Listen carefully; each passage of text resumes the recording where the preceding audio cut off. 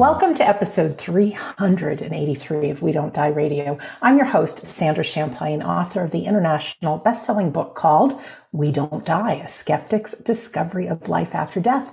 And before we start, just a few announcements. First of all, our home base is WeDon'tDie.com, and we always have some very inspiring things going on. Don't miss our free Sunday gathering. It's a spiritual service, but with so much more. It's filled with fun, joy, smiles, music videos, and there is a medium demonstration. We've got some new upcoming classes, psychic, mediumship, and then a brand new spirit guides, inspirers, and teachers. Those people that help us in the invisible world. And if you're listening to this 2 years in advance, or you know what I'm saying, 2 years from now, not to worry, you will still be able to find that on the store page at WeDon'tDie.com.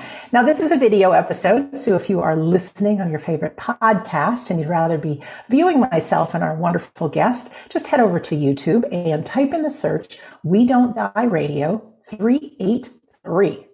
Our guest today is Jan Warner. Jan has worked in child abuse and suicide preventions, and she has one of the few people who has been to all 7 continents.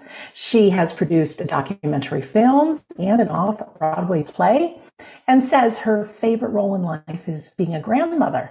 Well, why is she our guest today, you may ask? Well, because Jan knows firsthand the devastating impact of grief when her husband passed, and now she is making a profound difference globally.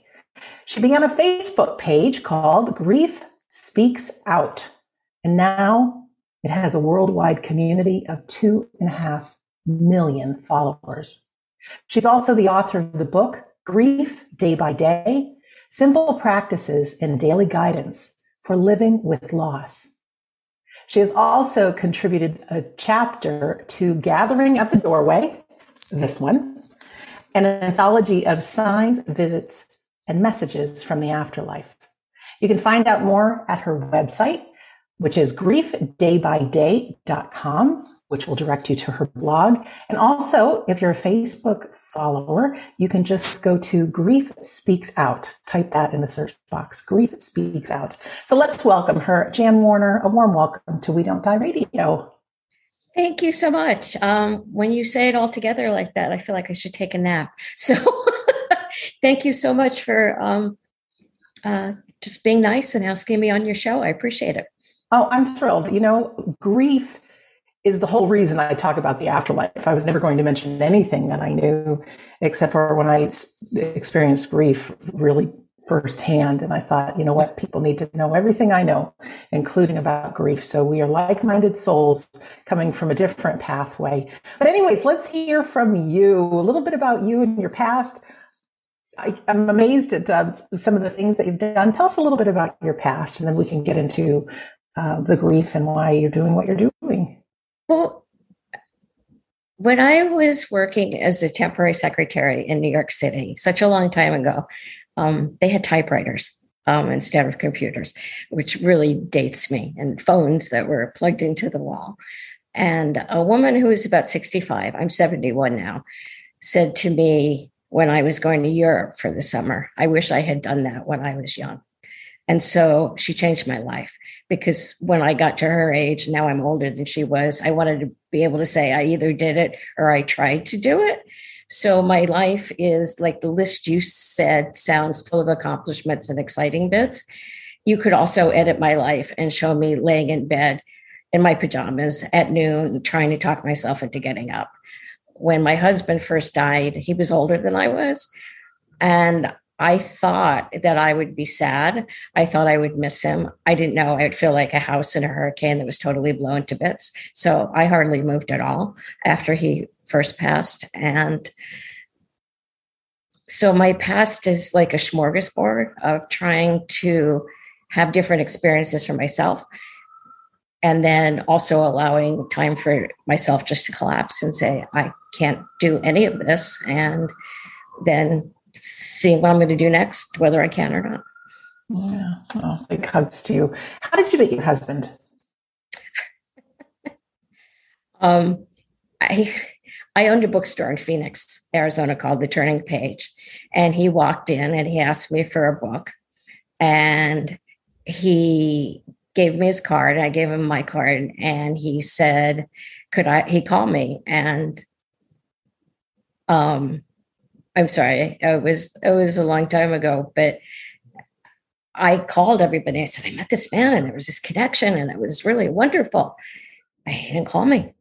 And a month went by and the phone rang in the store. And I said, I know who you are. I recognize your voice. And you could hear by his silence that he was suspicious. And he had used my phone in the store because they didn't have cell phones in those days to ask somebody about a bathing suit he has left somewhere. And I said, did you ever get your bathing suit back? And he knew that I did remember him. And he said, would you come over to my condo tonight? And I said, yes. And then I'm driving going, wait a minute, I don't do this. Why am I going to this strange person's condo? And then we got married 10 years later because he was the poster boy for men who can't commit. And we were married for 13 years. And then, so 23 years of really deep, deep love. And also challenges. I always tell people that it wasn't a perfect marriage. We fought all the time. Somebody said to me once, it's okay in a while, you'll just have good memories. And I said, are you kidding me? I want to remember him the way he was. I miss all of it. And I apologize to him all the time because there are things I didn't understand about him until after he died. And I believe in life after death because it allows me to survive. And I say that if I say, you know what, I don't believe in Paris and I don't believe in Tokyo, it has no effect. They're still real. It still exists. So whether I believe in the afterlife or not is really irrelevant. But for me, it doesn't make sense that this incredible journey would just be over. So I have lots more evidence that he's around, like right now, saying, keep talking about me. Yeah, well, we want to meet him because I know he's had challenges in his life, human life, but he's made a difference with so many people. So if you could tell us his name and brag about him a little bit and some of the difference he's made. His name is Arthur Warner. And I asked, so I'm allowed to break his anonymity because he's dead, transitioned, passed away, whatever word you like to use. He was a recovering alcoholic. And when he was a drunk, it was before I met him, but he was a homeless drunk. He was not, some people call it a cocktail table drunk. Booze was his life. I said to him, when you were homeless, did you ever look at people and wonder, why do they have a home and I don't? And he said, no, I was just wondering how I could score my next drink. So booze was his whole life. And even after he'd been sober over 30 years, he would dream that he was drinking and he'd wake up frightened. So he made Alcoholics Anonymous the center of his life. And he used to say that he didn't do that much good. But when I first met him, he said that I would always come forth, that there was God, the program, and other people in the program. And then there was me. And that was the only way we could have a relationship. But when he was dying, he had a hospital bed in the living room. And I left the front door open from 10 in the morning till 10 at night because I just couldn't handle the idea of people calling me and get so anybody could come. And I'd say, I don't know, 300, 400, 500 people came to say, I love you. And thank you for my sobriety. Thank you for saving my life. And this was a man who was always hard on himself. And he looked at me and he said, I guess I did some good in the world. And I said, yep, that's what I've been telling you. I guess my life was worth something. I said, yes, it's always been worth quite a lot. So I'm just going to keep going because keep going. When he died, I thought he would come get me. And I literally would put my arm up in the air and wait for him to grab it. And I had this weird vision of him like grabbing my hand. And I lived in an apartment building. So he'd have to like theoretically say to people, excuse me, I'm just going down through your apartment to get to my wife. I thought I was one of those people that would die. I just did of a broken heart. And I didn't. So after a while, I thought, well, maybe I should go to him. Maybe. And then I went, no, I can't take my own life because I can't give this grief that I'm experiencing to people that love me. So then it was like, he came from a rough background, so he's a little bit thuggy, but he liked us to call each other our raison d'etre. So if my reason for being was dead, what was my reason for being? And I went, he was always available to other addicts and alcoholics. I could be available to other grieving people and honor him. And if I reach one person, that's enough. And so I started a blog. And all these years later, part of the reason I hope we get to be together again in the same forum is I just wonder what he thinks about the fact that I turned his death into a career, because that was not my intention.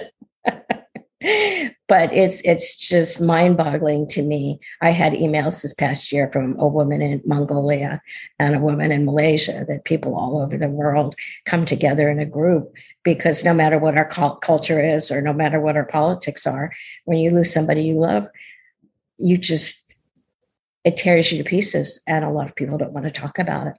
So I have a safe space for them to do that. Absolutely. Grief is a silent killer. It's got a world of its own. And if you don't understand it, many people decide to check out. So the blog came first, Jan, and then how did the Facebook group or Facebook page, community page, and the book come about? Well, the Facebook page came about because somebody said you have to start a Facebook page. And I went, okay. So I sort of did whatever you need to do to make a Facebook page. And she said, I went to your Facebook page and I checked like, and I went, I better put something on it. And I remember trying to get the first 100 likes and thinking 1,000 was respectable. So if I could get 1,000, then I would keep doing it. And I never, in my wildest of dreams, realized that I would have over 2.4 million people and that I would have a worldwide audience. And there are, I mean, I share, as I'll do with you, as I share from my heart. I respect grief. It's a safe space. Now I have to, because Facebook has gotten a little strange, I need to go on twice a day, and I block predators. I insist, like with AA, that you share your own experience. So if somebody says that you could say anything you want, but you have to say in my experience, because I have Jewish people and Muslims and Christians and Wiccans and everybody. So, if I say, this is my experience, then you can take from it what you want. And I don't, I met you a few minutes ago. I can tell you what I've been through and how I've handled it. But for me to tell you how to deal with your grief, I think would be rude. When people say, what do you say to a grieving people? I always say, don't talk, listen. And also ask them what they miss about the person that died. So. Yeah. And what's on? So the book, I opened an email. I was always going to write the great American novel and never did. And I opened my email one day and it said, we'd like to talk to you about writing a book on grief. And I went, okay, I can answer the email and then I can listen and then I can. So they found me because I had so many followers. So that was how the book came about. And what is on the Facebook page, do you think, that has so many people continue to be engaged? Pretend you didn't know about your group. What would have you be there? Two things. Well, there's a couple things. One is just regular posting, that there are 7 different posts every day. So when you come, you get material. So there are quotes and pictures with quotes. There's quotes from famous authors and quotes that I make up. There's always also a question of the day, which I either take from what other people want to know. And sometimes I will ask a question that somebody wants to know about. Has anybody else had people stop speaking to them? Does anybody else feel like they want to die? Has anybody else, I just think of anything you want to know about grief. And I've gotten over like 150 responses. So people have a really good sense. The two things that they say is, oh, I'm not crazy, and oh, I'm not alone. And also that I keep the page safe. So if somebody says get over it, it gets hidden immediately. And I will write a little thing saying the page is called Grief Speaks Out. It's not called Grief Remains Silent. And I do insist that people share their own experience and say prayers are always welcome. But so I think it feels like a really safe space. Plus, I share from my heart. I talk about one of the fights I had with the book was they wanted to call it's divided into 52 weeks, and each week has a subject, and one of them is suicide, and they wanted me to call it Contemplating the End. And I said, no, people that are thinking about suicide are not contemplating the end. They're going out and buying a gun and sitting it within their lap, deciding whether or not to shoot themselves.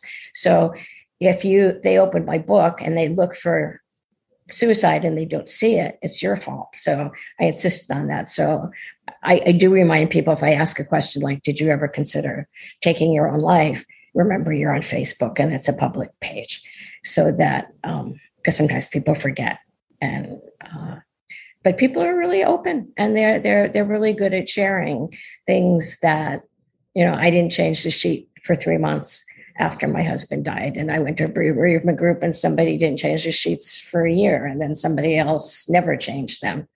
So everything I've done, or you've done, or anybody's done, somebody else has done. There was one woman that wrote that she's been grieving for her daughter for 74 years. And somebody else wrote that he was in his 70s and his father had died when he was a child. And every day of his life, he wonders, what his life would have been like if his father was alive. So people know that it's not something that you're going to get over in 6 months to a year, but hopefully you'll be able to come alive and have more, like I have, all these things that I've done that are magical.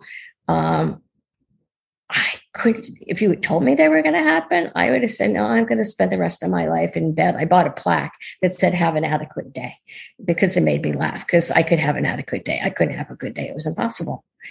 Now I have good days. Oh, wow. Grief. Oh, to me, it's the worst thing we'll ever deal with. And it's going to happen multiple times, especially the older that we get. And it's not understood. Nobody really teaches about it. And then all of a sudden it's in your face. And to find your Facebook page and be able to go, hey, I'm not alone in this. Hey, I thought I was losing my mind and losing my memory. Look at all these people that the same thing happens. I've lost friends and siblings and things. Hey, I'm not alone. It makes a world of difference, I know, to know that you're not alone. So kudos to you and to your whole community for all the wonderful posts. Before we get into the magic, let's just talk a little bit about your book, because talk about how you designed it in the 52 weeks. Just give us a little preview. Well, I actually didn't design it. I was given an outline, which at the beginning I didn't like, but I like now. So there's 52 sections. Each one is a topic having to do with grief. Some people start the book at the beginning and read all the way through. Some people just look for what they're feeling. So there's despair, loneliness, fog, self-care. Every 5 weeks, there's what I call resting spaces. So there's chapters called hope and beauty and music. So if you're feeling like you're so lonely that you can't stand it, you might want to just look to the chapter on loneliness. And then in each chapter, there are quotes. There's 7 quotes, one for each day. Finding 365 quotes. Thank you, Goodreads.com. It was not that easy sometimes. So you get the wisdom of all these amazing authors. And then there's my commentary about what I feel about that subject. And then there's a specific exercise that you can do. Some of them you may have seen somewhere else. Some of them you won't, because I made them up. I have a master's in counseling. I have training in hypnotherapy and neurolinguistic programming. So I have a good background, and plus I have a very creative mind. So it's a good, my favorite, if you go to Amazon.com, Grief Day by Day by Jan Warner, it has, I think, over 1,800 reviews now, and most of them are 5-star. But my favorite one is somebody said, I hate to read. And I love your book, because it's just my companion, and I can pick it up and I can read what I need and put it down. And then other people say the opposite, that they've started at the beginning and they're going through it a second time. I'm so proud of you. What a gift What a gift. Oh, well, let's talk about now.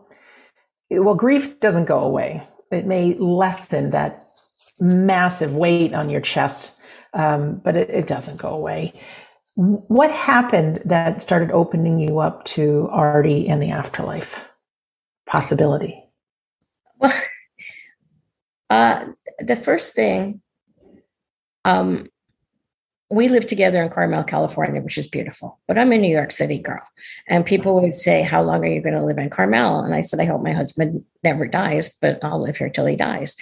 And it took me a few months to pack everything up.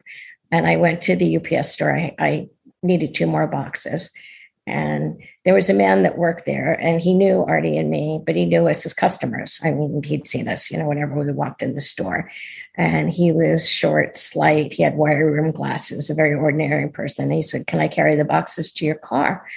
And I said, no, it's okay. I got it. He said, please let me carry the boxes to your car. And I said, all right. And he carried the boxes to my car, and he looked at me and he said, your husband came to me and told me that I have to give you a message. I have to tell you how much he loves you, and that you have to keep remembering and know how much he loves you. And it's interesting, I'm getting emotional because this was 13 years ago. And I laughed and I said, that must have been a heck of a dream. And he said, no, you're not listening to me. It wasn't a dream. It was an apparition. Your husband appeared to me, and he gave me this message for you. And I did turn it into a joke, because now I say, and what does UPS deliver to you? So if it had been a friend or a relation, I would have said, well, they're just trying to make me feel better. Right. But there was absolutely no reason for this person to have this experience if my husband had not actually appeared to him. And I think in a way, my husband had sort of a wicked sense of humor. So I just got that perhaps he picked somebody from UPS because it was an important message to be delivered. I don't know. I'll have to ask him. That's what I have questions. So I'm hoping that we get to have these chats in person, as opposed to, I hear them all the time. I call them taps on the head, because it's just a thought that doesn't feel like it's coming from inside my head. It feels like it's coming from outside. Talk more about that, because I think I read that you'd first started working with a medium, or you had a medium friend, and then you realized you can do this on your own. Am I right? Something like that? Yes, or one of my really good friends who I trusted very much is a psychic, and she also does medium work, but she doesn't like to do it. And she had only met Artie once. And I had a call with her once a year for a while. And she knew things she couldn't possibly know. Like, she always ended the call by saying, and he's throwing flowers at you. He's bowing away. And then one time she said, I don't know why, but he's throwing small stuffed animals at you. That doesn't make any sense. Well, that was what he always gave me. He knew I like small stuffed animals. So she had no way of knowing that. On the first call, he said, when you go to sleep, I don't know, you pull something over you that's like a blanket, but it's not a blanket. And he said that's how he's holding you. And every night when I went to sleep, I had a slanket, which was that blanket with sleeves in it. I don't know if they still have them. And every night before I went to sleep, I pulled it over my shoulder. So it was quite amazing. And I even had this weird thing where, because I was angry, it's like, how could you leave me? I need arms. I need you to be here physically. And he said, if you need arms, find arms. If you need to be loved, find somebody that will love you. And then after the phone call was over, I was out walking, and I swear I heard him say, you know, that stuff I said about you finding somebody else, I just said that because I didn't want to disappoint Karen. I don't want you to find anybody else. So, somebody once asked me, do you joke with your dead? And I thought that was a great question. So yeah, I joke with my dead. Absolutely. Absolutely. I'm so emotional this morning. That's really funny. It's all good. It's all good. These conversations, you tap into your memories and your love and all that stuff. I've done, between this show, and then I also have a show on iHeartRadio called Shades of the Afterlife, and I'm approaching 500 episodes with different conversations all over.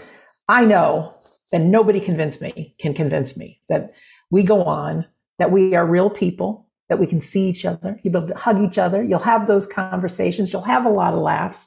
We are not balls of energy. We are very, very real. And so that doesn't really help us with grief. But I know being on this exploration, kind of like you are as well, and keeping the relationship alive is so much healthier than, us dying inside and refusing to be open, refusing to believe, And it helps me because I remind people all the time that in terms of eternity, my life is very short.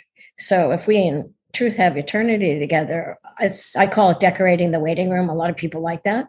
I'm decorating the waiting room, and I want him to be proud of me. I have a letter from him where he said, "I really admire you because I watch you fall and get up and try again and fall and try and get up again," and that's what I want him to see, as somebody that missed him and loved him and was sad and miss him and love him, but kept standing up again. So the collapsing's okay. I love people who say you're wallowing in self-pity. I say, of course, I love wallowing in self-pity. I just want to time limit it. But from the very beginning, it was showing up and helping others. Those were the two sort of cornerstones. And the other big thing that I should stick in here is that it took me 4 years to get here, so I just give it away, is his life needs to matter more to me than his death, because it was all about the fact that he was dead. And when dead already makes me sad, alive already makes me happy. So if I believe not only was he alive and did we have this wonderful, I always say we were like cymbals in an orchestra. We made a great noise together. He's alive somewhere. And the thought that we'll be together again, my favorite thing on a tombstone is reunited, the great party in the sky. So what a disservice to make his death more important than his life. Oh, I love that. I love that. And going back to what you said about the waiting room, or however you said that, is somewhere. Yeah, somewhere you had said Mary Oliver's question. What is it you plan to do with your one wild and precious life? I don't know where you got that from, but it really struck me as that's the question we can ask ourselves. It's in a poem. And there's also Richard Bandler, who started neurolinguistic programming, taught me, what didn't I say today? Because I was afraid of the result. What question didn't I ask? So a lot of experience I've had is that I'm really scared of the question I'm going to ask somebody, but I ask it anyway. And a lot of times I get a great result. I've met some amazing people. I just found a way to support buying ambulances for Ukraine. And it's the first time I've ever met somebody that was wearing a suit and a flag pin. And that was like I didn't think there was any way I could help concretely. And it opened up for me because I just started asking around saying, do you know anybody in Ukraine where I can help? I'm not a doctor or a nurse, and I don't want to be a war terrorist to get in the way. And so now I'm going to contribute to giving ambulances, which are not that expensive, because it never occurred to me that they blow up in war. So you don't want expensive ambulances. So always ask, always, keep trying, always look for, and it's hard because the worst thing that grieving does, I think, is, I was totally paralyzed for a while, and I still get that way. I had lunch with somebody the other day, and it was really hard to get out of the house. But once I got there, I had a good time. So that's the showing up part. And the helping others when I was totally paralyzed. I wasn't totally paralyzed, obviously, but I felt paralyzed emotionally. I would go on Facebook and I would find somebody that was suffering, and I would respond to them. And in that moment, I wasn't thinking about me, I was thinking about them. So some people I'm still Facebook friends with, and some of them are stuck. Some people just can't get unstuck, but it's okay to be where you are. And when you're ready, you'll know. And you might, in the chapter on moving, I say, I'm going to ask you to move. And if you want to go for a run, go for a run. But if all you can do is move your little finger, start there. Oh, wow. Absolutely. Absolutely. So can you talk a little bit about the communication with Artie, with what you feel and How did that start? That you were feeling? I don't know if this was the first time, but I went. One of the things, I loved theater, so I would go to theater, and I would sleep through everything. I even slept through Hugh Jackman and Daniel Craig, and I would wake up when people applauded. And then I saw Carrie Fisher, who was very funny, and I actually stayed awake and I laughed and I went, this is interesting. I can laugh. I didn't think I would ever laugh again. But I went to see a celebration of Stephen Sondheim, and I was kind of feeling sorry for myself. And I heard Artie say, when you used to ask me to go places when I was alive, I used to say no all the time. And now I can come with you everywhere. And it was like, oh, okay, I can take my grief on the road. I can take my grief to London. I can take my grief to the grocery store. I don't have to let go to move on. I don't have to let go I can take Artie and I can take my grief. As a matter of fact, I did a one-woman show after he died. I realized everything was sad. All I was doing was bereavement groups and therapy. And so I started taking comedy sketch writing. And the first class, people said, why are you here? And my answer was, my husband died, so I thought I'd do comedy. And I got a combination of and laughs and just like starting to feed myself a little bit of something different. And so I did a one-woman show called Pull Me Back. But it was about, my husband was in the overhead compartment because he had been cremated and he didn't like to travel. And I really wanted to say to the guy sitting next to me, my husband's in the overhead compartment, but I was afraid I would freak him out. So I have a snarky sense of humor, obviously. So when I lose myself, I'm in trouble. But often it's funny. Like I had, I didn't like my engagement ring, and I never found one I liked. And I was standing in front of a jewelry store in New York, and I saw this beautiful ring. And I said, that's what I want for my engagement ring. If Artie was still alive, I'd ask him for it. And he said, thank God I'm dead. I don't have to pay for it. So, I mean, I hear that. I sometimes hear, like, I'll be talking about what I do with Grief Speaks Out, and he'll say, you think it's all you? It's me. He'll have an opinion about something. So one of the things I'm curious about is asking him, was that always you, or did I make it up? But it doesn't matter. That's the thing. When people say that they really want signs, but they don't see them, I say sometimes people, I believe that sometimes when people go to the other side, they're busy. They're not adjusting right away. So they may not be able to be there for you right away. But also a lot of times there's signs all around you. You just have to be able to see them. And you have to say, that's my loved one saying hello. Yeah, they speak so subtly, and it's through our imagination. They're pointing our eyes in the right direction and noticing. But when we're so busy in our own heads, thinking about the past, the future, all that, we could miss them. So go ahead. I was going to say, I also say, I don't know if it's in the book or not. But either look at a picture or close your eyes and look in your loved one's remembered eyes and listen for what they have to say to you at this point. And if you don't hear anything, it's okay to imagine what they would say, because imagination opens the door to communication. And you don't have the answer, really, if they're communicating through your imagination or not. So do it as an experiment. Try it. See what happens. Because nobody could give me better advice than my husband. Nobody would call me up short or give me more support. Because I know some people also believe that we are disturbing our loved ones. And I don't believe that. I believe that time and space is different. So that if I say, Artie, I'm having trouble now, I really need you, it doesn't take him away from anything he needs to do. And that he really wants to care for me when I'm sad or angry. And he delights in me when I'm happy. His nickname for me was Panache. So I still try and be Panache. Oh, yeah. I believe we can multitask. We can be doing something there and also be with our loved ones here. I think there's a whole world that we can't even begin to imagine as human beings about what's possible. And I also believe there's no space and time. So what might seem to us like 3 days and we haven't gotten a sign. It might just be, a quick second for them or nothing at all.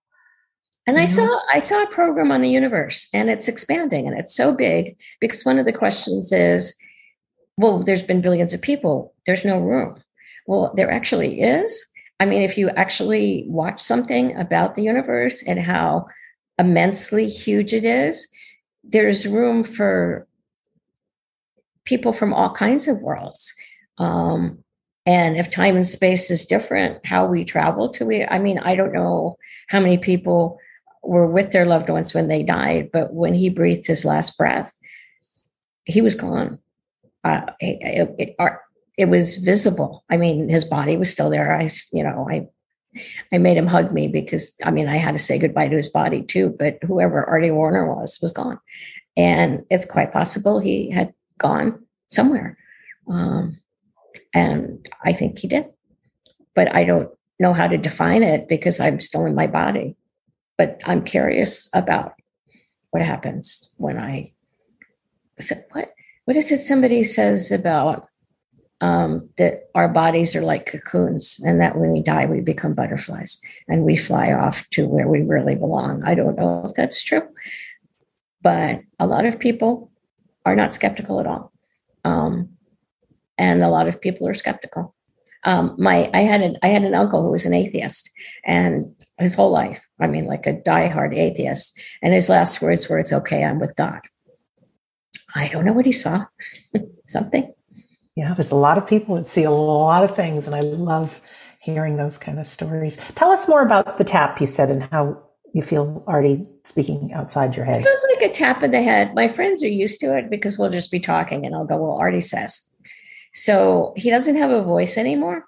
So I don't hear a voice. I don't think he has his physical voice. That's the hard thing for me is I can't imagine him without his body because, I mean, I love this man as he presented himself to me. So it feels like the tap on the head is to get my attention. It's like, "Hey, I'm talking to you, pay attention." And then I have a thought that doesn't feel like it comes from my head. I have a thought that feels like it comes from outside. And it could be like something like random, or it could be something he feels like it's important to communicate with me. And it doesn't happen every day. As a matter of fact, when I go to sleep now, a lot of times I'll say, "And then Artie came home." And I know that's not possible, but there's something just really nice about going to sleep with the idea. Because I also say, he's been dead for almost 13 years now and he hasn't visited me once in person. How rude. But he can't. That's the unbearable thing about death is that we're waiting for something that can't happen. But in our imaginations, it can happen. And then that thought that he's around me, caring for me. I've also had other people say that they've seen him around me. So, I feel like I've had more, like one of his friends said that in AA, he always told people he sponsored to take care of newcomers. If somebody walks in a meeting, make sure you ask them if they want to go for coffee. And somebody said that he appeared at the end of his bed and said, "Remember the newcomers." I've had friends that have never met him said, one of my friends said, "I was meditating and I heard Artie say, 'Attaboy, keep it up.'" So not only does he show up for me, he shows up for other people who really have no reason to see him in terms of they only know him through me. So I do feel like the evidence I have for him being around and an afterlife is greater than the evidence I have that there isn't one. Absolutely. Yeah. And I love you keeping your sense of humor. Be fun to hang out with you in person sometime. Absolutely. And also for people interested, when you said imagination opens the door for communication, it does. But there's, you got to imagine you're two people, one on this plane of reality and one on the next. It's not something, or I think it's something they may need to learn how to do. And if you just give them one shot to communicate and then it's over, maybe not so good. Maybe keep up that practice a couple times a week or every day or whatever, and just be open. Oh, I have another one. Sorry, Bring them on. The first birthday after he died, I bought a cupcake and a candle, and I lit the candle, and I said, "Come on, blow out the candle, blow out the candle." And obviously it wasn't going to happen, but I visualized him being a spirit and he could just go. So I blew out the candle and, of course, ate the cupcake. And then I randomly opened a book that I was not interested in reading.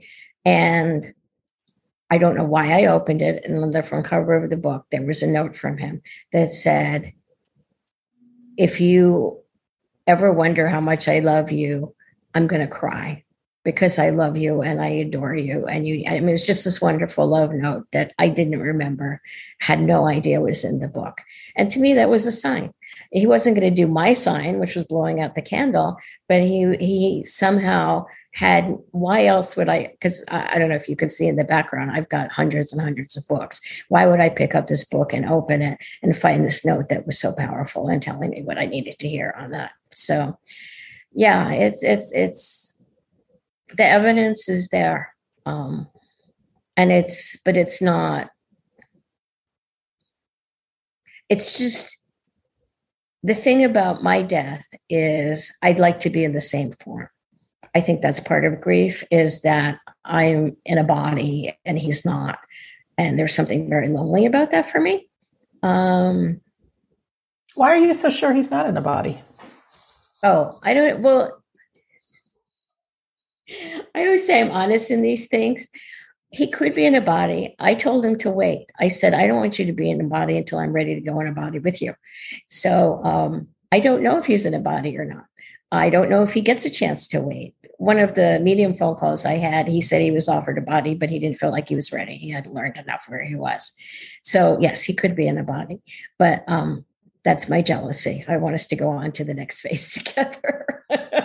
I think from everybody that I've interviewed, everything I've experienced, everything that I've done, that we are mega powerful and our thoughts create our reality. So I think it's comfortable for people when we get over there to see each other and have a world that's very much like we experience it. Mm-hmm. But if Artie is who he sounds like to be, he may choose to not be that until you're together. You know, he may choose. Who knows? Or I could get there and say, "Hey, that's what you wanted, but this was my next step, and I had to take it." And I'm glad you've joined me. But you do. I've come to believe that if you're alive, there's a reason. Mm. I didn't think I had a purpose, and I was lucky that I was able to find a purpose. So I have great admiration for all the people that have suffered far more tragedies than I have, and yet have managed to turn that into doing good for other people. But that's what it's a poem by Mary Oliver, but that's, even though I don't always think my life is precious and sometimes I wish it was over, I'm here because I have a reason for being here, and always look for it. And it could be something really small. It could just be like you're in the grocery store and you say to the checkout person, "I really like your hair," and they smile. It doesn't need to be that you started a Facebook page that has however many things, or written a book, or any of that big things. It's the little things. It's really small. I mean, Mother Teresa said, "If you want to change the world, stay home and love your family." So beautiful. But it all starts with making a difference for another, whether it's just a compliment, which could change somebody's life. Really can.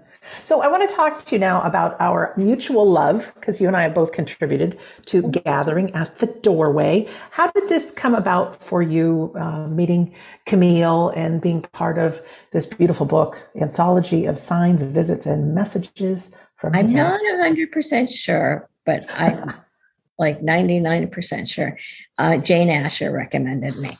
Jane had asked me to be on her show, and we've become long distance friends. I think she's absolutely amazing. So when Camille contacted her, she said, "I know Jan Warner. I think she'd be really good at contributing a chapter to your book." So Camille asked me to do that, and I could do that.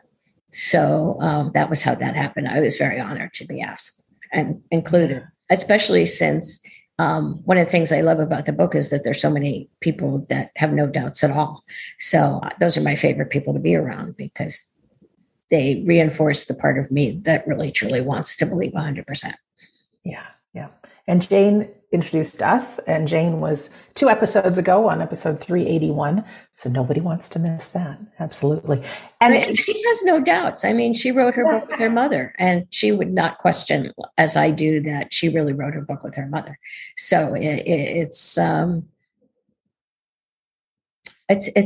interesting. It's interesting.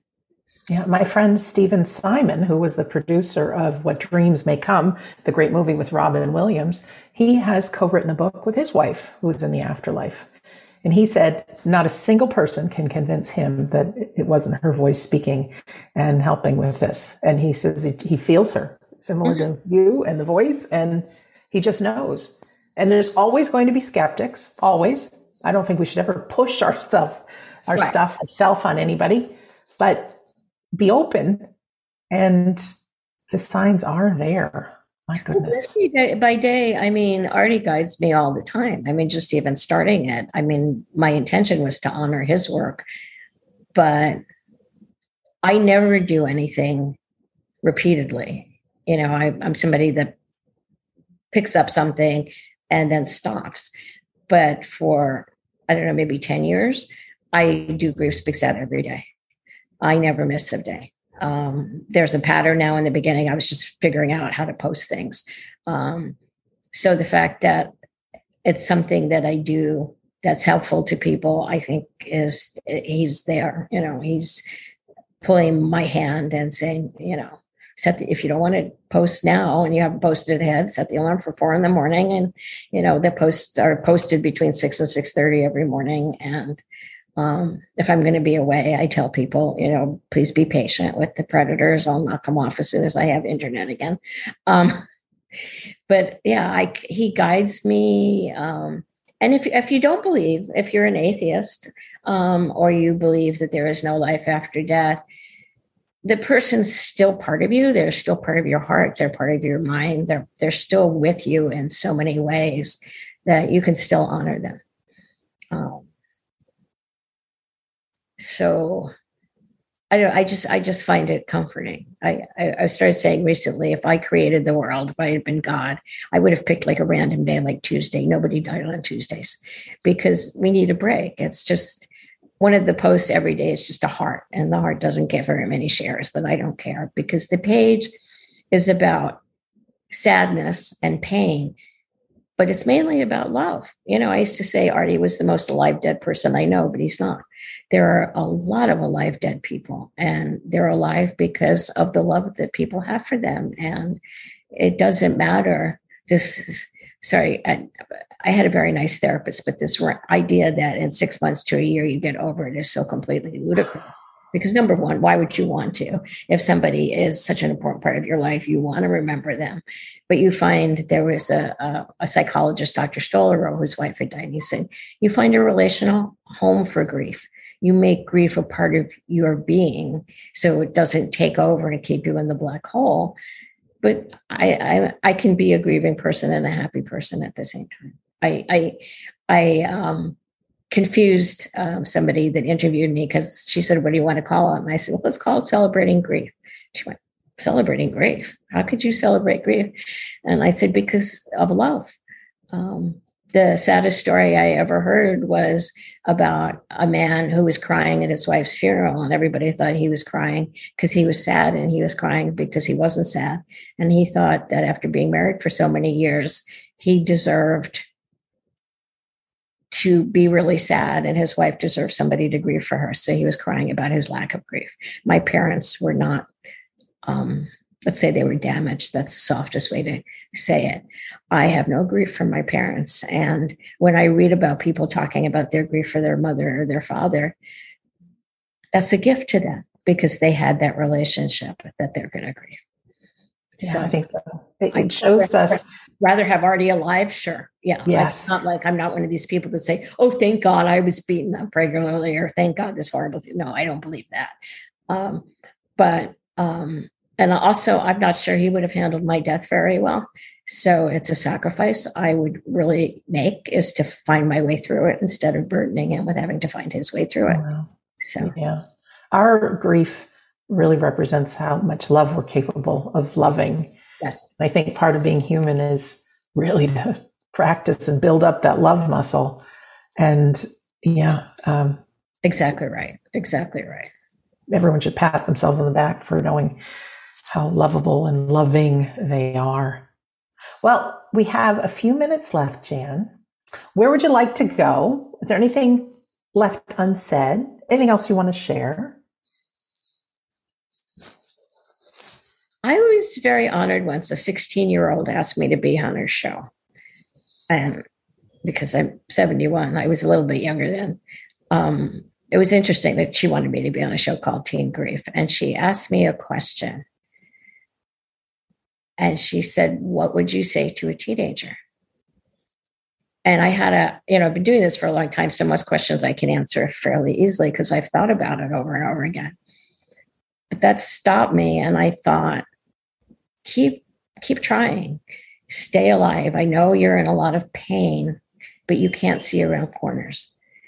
So especially with COVID, with war, my poor granddaughter's 10, and she said, I've had a pandemic for 2 years, and Putin says, oh, good, let's have a war. Can I have my childhood back? You have to also be able to look at all the awesome people. I have a friend that's working on a musical called Super You, and she has something called the Super Foundation. I am loved. I am enough. Together we can change the world. I believe in you. So don't look at yourself through your own eyes. Look at your eyes through somebody who loved you. Even, I know sometimes people aren't sympathetic if you've had a miscarriage, but you loved that baby. And that's just as real grief as if you've been together with somebody for 70 years. Sometimes people are weird about pets. My daughter's dogs are her best friends. So grief is unbearable. Grief is painful. Grief is horrible. But how do you learn to let some light in? How do you learn to let yourself feel the love? And then how do you keep telling your story? When I started doing storytelling, I was really scared because the first show I did, it was comedy, comedy, comedy, death, comedy, comedy, comedy. I had some laugh lines, and afterwards, people came up to me and shook my hand and said, thank you for sharing. And thank you for doing that. So look around and see what might interest you and see what you can find. David Byrne has a website called Reasons to Be Cheerful. And he finds things around the world where people are doing wonderful things to save the planet or help each other. So you can spend time looking for that kind of thing, as well as finding time. It's okay to be where you are. Don't be hard on yourself. Grief attacks are normal. If you're doing fine and then all of a sudden you can't get out of bed, look around. Maybe it's an anniversary or a birthday, or it's just a day and you can't take it anymore. Don't take it right then, but then see if you can get up and do something. Thank you for that. I love it. Okay. Reasons to be cheerful. Who is that? David Byrne. I'm forgetting. He's an amazing singer, and I've forgotten the name of his group because I didn't discover him until he was on Broadway. American Utopia. I think it's reasonstobecheerful.com. Okay, we'll check it out. David Byrne is Byrne. Yeah. All right. So we will check it out. So if you would remind us how we can find out more, I know I said it at the beginning, but your website, your Facebook page, etc. Did you give us the link? The book, Grief Day by Day, Simple Practices and Daily Guidance for Living with Loss, that was not my title. It's rather unwieldy, is on Amazon and Barnes & Noble. And if you actually, you know what, all you have to do is Google Jan Warner and grief. And it all comes up because it's very strange now. So I have the Facebook page, but instead of giving you a whole bunch of URLs, and also my email there's an email at eyeseepic@aol.com. And if you put grief in the in the subject, I might not answer you right away, but I'll answer you eventually. So it's okay to email me and ask me questions, but it's kind of strange to Google myself and because I've done podcasts and I have the book and the Facebook page, and it just there it is. It all comes up. Oh, thank you. And if you're watching this right now on YouTube, you can see in the description, I have links to the book and to the blog and to the Facebook page, etc., etc. Well, Jan, thank you so much for being our guest today. Well, you're welcome. Thank you for allowing me to be your guest. I really appreciate it. And thank you for all the work you do. It's like amazing. Oh, you're most welcome. I know all we can do is give and give back when we learn. So I'm grateful to be able to do this and to spend the time with you. And also for our listener or for our viewer, thank you for being with us today. Whether this is your first episode or you've listened to all 383, I know you're out there. Thank you. It takes something. It really does to be proactive and to watch a video or listen to a podcast or read a book. And I just recommend everybody just be proactive somehow. Yes, we want these bolt of lightnings and these signs to just show up, but we really need to be open. And Jan gave us quite a few tips. So I'm really grateful for her. So as a reminder, our home base is WeDon'tDie.com. And there you can find all the past episodes of this show. There's a link to go check out Shades of the Afterlife. My upcoming episode, number 93, is something that's near and dear to my heart. It's everything that I've learned. I actually give listeners a visual meditation to not only connect with their higher self, but also to meet up with your loved ones. And it's very special, very, very, very special. And like I said, we have a weekly Sunday gathering that's free, and you can be part of the medium demonstration and see all these joyful reunions of people coming through and giving the most heartfelt messages to loved ones, letting them know they're with them. They're very much alive. There's humor. There's joy. You don't need a Kleenex unless it's for happy tears. It really is terrific. Also, if you're interested and would like a free copy of my book, We Don't Die, A Skeptic's Discovery of Life After Death, I'm happy to give one to you. Just go to WeDon'tDie.com, click on the store page, scroll down a little, and you'll see the audio book. Use coupon code FREE, F-R-E-E. Be my guest to that. Chapter 10 is about surviving grief, and without me going through the pain and the devastation of grief and learning about it, I would have never been open and share what I know about the afterlife. So everybody, I feel, needs to be educated through grief and get some understanding that it's so much out of your control. The only way to the other side of it is through it, but there are so many things that really make a difference. And I'm really excited to read Jan's book as well, because I just think the weekly and daily practice and things are just great. So in closing, my friends, my name is Sandra Champlain. I've been your host on We Don't Die Radio. I'm always so happy to be here and have these life-changing conversations. I believe that life is an education for our soul, and that your life here on earth is very important. So if you're still alive, there's still more to do. And if we can take a little pinch from Jan and direct our attention to others, you just might find your reason of being. So I want to thank you for listening or for watching, and we'll see you soon.